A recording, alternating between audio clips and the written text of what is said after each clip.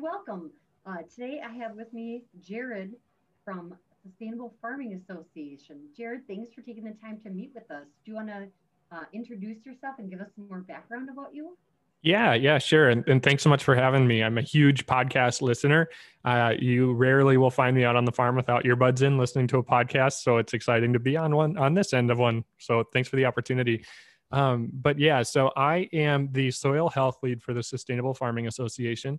And I also farm with my family in Goodhue, Minnesota. We raise registered red Angus beef cattle, and we are raising some organic crops, but our goal is kind of to move the operation to 100% pasture and perennial forage based operation. We're in southeast Minnesota, sort of a primarily row crop country, but we're okay with doing things a little bit differently. We've always been a little bit different, so that's okay to be in pasture and crop country. But we also direct market meat in the Twin Cities, my wife and I, and so that's been something that's kind of fun, and we're hoping to build on that enterprise of our farm business as well. And then, yeah, through the Sustainable Farming Association as their soil health lead, I just work with farmers of all types all around the state. And I have had some pretty cool opportunities since I started in June just to see and experience the soils and the farms and the business diversity that there is throughout the state of Minnesota. It's been a pretty awesome experience. I bet. Well, that is nice. And it's nice that you have that connection with agriculture so you can really work with the farmers, know Mm-hmm. where they're coming from. Mm-hmm. Because especially when we were talking about making changes or tweaks, you realize that it's not easy and there's a lot of risk with that. So you Yeah. can share that with them. Yeah, for sure. And there's a lot of things that, yeah, definitely sound easier said than done. And having experienced some of them, it definitely gives me an extra layer of understanding when at talking with a farmer about doing something differently on their operation. You can kind of empathize with the challenges that might come along with it. Absolutely. So what made you want to get into this arena of being the soil health lead with SFA? Yeah, sure. So it's been something I've been passionate about for a long time is just soil health. I'm a big reader and podcast listener and just I love taking in information. So I've been learning about soil health and regenerative farming and ranching for a while, and it's something I'm passionate about. But as on our farm, I kind of mentioned we were raising organic crops, and that used to be a pretty heavy piece of our enterprise in our farm business is the organic cropping, and we're trying to move towards a perennial pasture-based uh, operation and farm. And as we do that, and we get less and less organic crop acres and more pasture, but we don't increase herd amounts of herds. We kind of, increasing our herd size, but it really doesn't take any more labor to move a group of 200 cows than it did 150 cows or 100 cows. So our labor isn't going up with the livestock, but we're drastically reducing our labor on the cropping enterprise. And so I started looking for some off farm work, possibly just to kind of do something else and kind of fill the gap where the time would have been spent organic cropping and also to help take a little bit of the financial pressure off the farm. As we transition to a different kind of business model. And so I was looking for part-time work at first just to kind of supplement and whatnot. But then this opportunity with the Sustainable Farming Association came up as their soil health lead. And it's just, like I mentioned, something I've always been passionate about and wanted to participate in more. And it seemed like a great opportunity. And so I applied and was fortunate enough to be selected and have been doing it ever since. Started June 1st of 2020 and have enjoyed my first year or 6, 7 months, whatever it's been now. Well, and how refreshing to hear that as you're reducing your row crop acres and increasing your pasture and livestock size, that it's actually providing you extra time. Mm-hmm. We usually think Yeah. the other way around, right? Yeah, and that's a great point, and it just comes down to with livestock management, like I said, scale. It really, if you're managing in a good way and minimizing the amount of groups of cattle you have and maximizing the number of animals per group, it really doesn't take any more labor time, to move that group daily. And we move our cattle anywhere from 1 to 3 or 4 times a day, depending on the season and the time. And so it really didn't take any additional management time. And the organic cropping system has just taken a tremendous amount of time. And also I should mention too, a lot of time that was taken up in our summer months that we're trying to reduce. And we've been experimenting with a lot of different ways to do this is making hay. We're trying to reduce the amount of hay we make, and we're doing that by extending our grazing season into winter in different ways. And also that has just drastically reduced the amount of time we spend in summer. I mean, realistically, my dad and I spent, a lot of hours sitting in either the cultivator tractor or some sort of haying equipment all summer.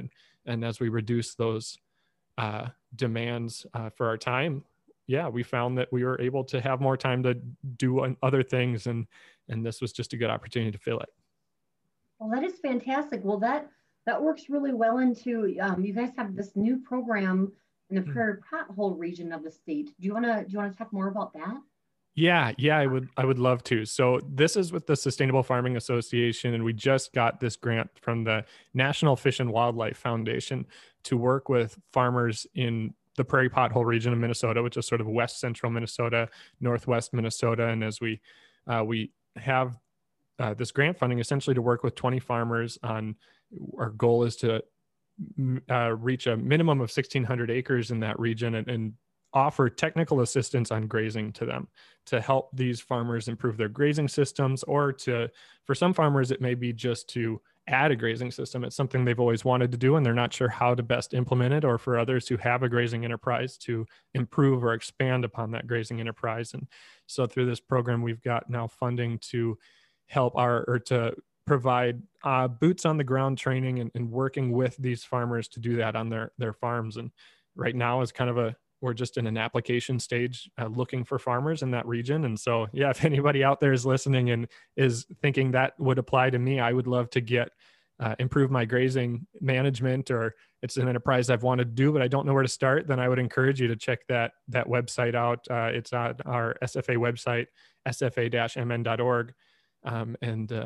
And you can take a look for the application there, or just give me a call or send me an email. My email is jared@sfa-mn.org. Perfect. And is there a deadline for them to sign up for that? Yeah, no. So at the moment, it's kind of just a rolling application. And once the funding is for up to 20 farmers. So when we hit that 20 farmer mark, we're getting there. We've been kind of promoting it for the last few weeks or month or so. And so when we get to 20 farmers, that's kind of the deadline. Until then, it's a rolling application it's a 2-year training program, 2-year funding program. So we have the ability to work with you guys for up to 2 years. And the sooner you apply, the sooner we get to start working with you. So that's the only deadline, I guess I would encourage you, is just the sooner we can start working together. Better. Perfect. That sounds like a really great opportunity for people out there. Nice. Yeah, it's something we're excited about. Yes. And what other things are you working on with SFA related to soil health in the state? Because I know you guys do so many different things. Yeah.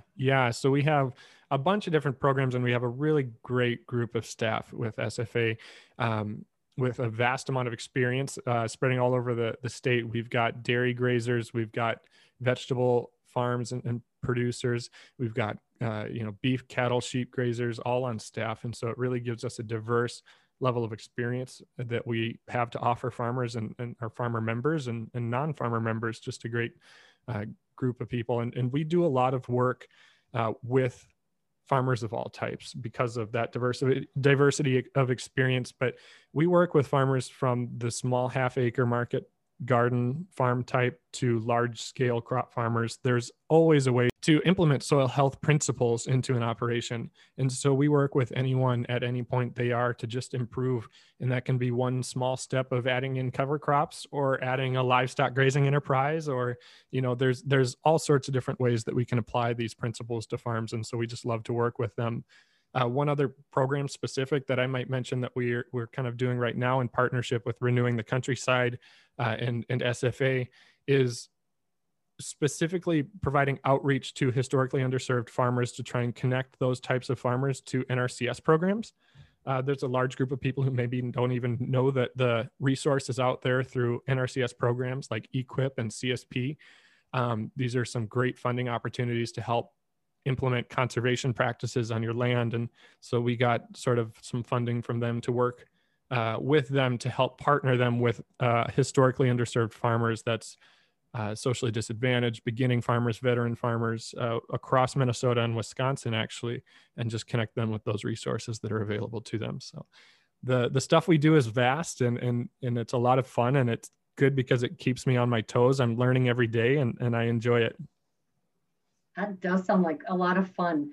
Yeah, Mm-hmm. you guys, work in soil health in so many different avenues where you can connect with so many different geographic locations and different kind of setups. So that is Yeah. really neat. Yeah. Yeah. And just as you mentioned, the different geographic locations, this summer we were doing soil testing, some pretty in-depth soil testing, 3-foot pits. We were digging like 9 pits per farm over a bunch of different transect points across the farm. And that was eye-opening to me growing up here in Southeast Minnesota, to see the different soil types and the different natural resources that farmers are working with across the state, from Wadena to Duluth to Southeast Minnesota to Southwest Minnesota. It was vastly different, and how farmers are implementing soil health principles within those different contexts was pretty neat to see, and inspiring in a way too, because some folks have more challenges, or different challenges, I guess I would say, than others, and just seeing how they all implement similar principles in different ways and how that impacts their soils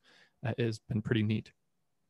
It absolutely is. Yeah, we've got a rich diversity of soils in Minnesota with parent material, climate, management, and it is true. And that's why we really like, focusing in on different areas. So it's neat that you guys went all around the state. And I have to say, I'm a little jealous. I hope you guys took pictures to share. I love seeing that.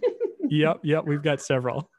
Awesome. Perfect. And is that information going to be wrapped up with some other data, or? That's a good question. The program is actually funded through Kiss the Ground. And so we've collected the data. We just got some reports back actually recently. And so we'll be using that data to work with those farmers to improve their soil health practices on their farm. And then we'll test again in 3 years to see hopefully how that data has changed with those different management practices. And as for how that data is promoted, I couldn't actually tell you. I'm not really sure what will be used what it'll be used for, other than for the farmers specifically that the land or that the samples took off of. But hopefully it's definitely, we'll be able to, whether we can share the specific data or not, we'll be able to share overall the results that we see. And I'm really excited over, 3 years to hopefully be able to see some changes, not only in production and, visual changes, but also the actual changes that are taking place in the soils on those farms. Absolutely, yes, and very beneficial for the farmers that you're working with to have that data and to help them see the changes over time too. Yeah, I hope so. I hope it's valuable. It was a lot of work, and I mentioned the different soil types and stuff. We had to dig these 3-foot pits. We started off by hand in some of those farms in northwestern and west central Minnesota. They have, I guess, things that I wasn't aware of in southeast Minnesota called Minnesota potatoes, or rocks. And so a lot of work was put into digging those pits, and I do hope that it's valuable to the farmers that we provide it for. Yeah, as long as you take some of those rocks with you when you leave the field, right? Yeah, right. That's right. Yeah, we try to throw them at the bottom of the pit so they don't have to deal with them for a long time. Perfect. Excellent. Well, is there anything else that you want to make sure that you mention? Any upcoming activities? I know the annual meetings, and then the Soil Health Summit is coming up yet. Yes. Yep. That's a great point, and thank you for giving me the opportunity to share that. Our annual conference is happening right now, actually. So depending on when this podcast goes out, it might be too late for that one, but there's always next year, and hopefully next year will be in person if all goes well. But you have not missed out on the opportunity to participate in our Midwest Soil Health Summit. And that's coming up at the beginning of March 9th, 10th, and 11th. And we have some pretty awesome guests and invited to come speak at that. Gabe Brown will be sharing, what his story is. And he's got a pretty incredible story. Most people have probably heard it, so I won't get into too much on that. But day 2 is going to have Sarah Keogh, and she is a licensed nutritionist, I believe. And I shouldn't even try to say exactly her qualifications because I'm not certain of them, but she's very qualified, and she'll be speaking on how soil health and farming practices impacts human health. And so that's going to be a really cool way to tie it all together, how what we're doing really does make a difference, not just on our land and our soils, but in the people that we're feeding. And then day 3, we've got some of our SFA staff sharing on some of the different things we've got going on, and some implementation, some ways to implement soil health principles that Gabe and Sarah will be talking about. We'll give some practical applications of those principles on day 3. So definitely check that out again at sfa-mn.org. Perfect. Absolutely. And I'll put up links to the website and these events in the description, and then also your email so people can easily get a hold of you. Yes. Yeah, please. And folks are always welcome to email or call. Excellent. Wonderful. Well, thank you so much for taking the time to talk with me today, Jared. I appreciate it. And people, check out all the great resources that Sustainable Farming Association has that, like Jared said, a lot of great staff with years and years of practical knowledge. And their website has a lot of great info too. Awesome. Well, thanks so much for the opportunity. Yeah, thanks.